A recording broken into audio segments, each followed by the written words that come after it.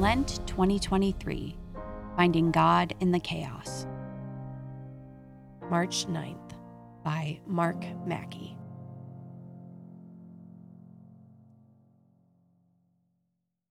Working on behalf of the environment can feel chaotic and exhausting. Teaching and learning about the state of our planet's biodiversity loss, the degradation of ecosystems, and the overarching threat of climate change, it can all quickly become overwhelming. One response can be to simply deny or turn away from the situation.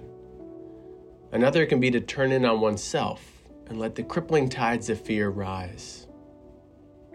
When I begin to feel overwhelmed lately, I have started thinking of a group of women on the other side of the planet for me.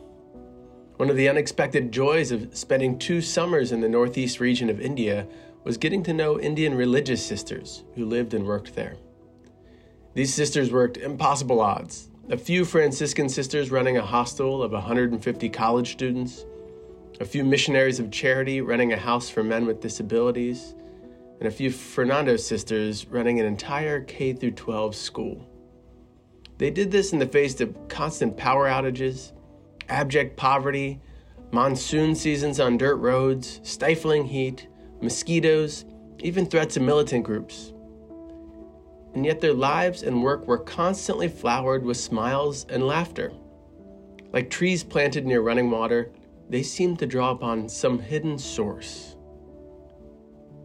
I realized that instead of turning inward from very justified worries and fear, the sisters were constantly turned outward to others. They trusted radically that their needs would be provided.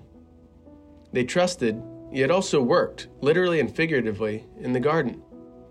Above all, they turned to God. They started their chaotic days with Mass and spent rare breaks kneeling before a tabernacle, leading children in a rosary, and singing praise and worship songs together.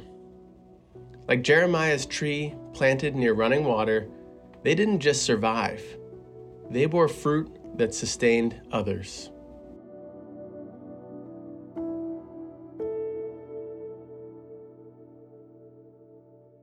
Are you looking for some additional resources to strengthen your faith and reignite your relationship with Jesus this Lent?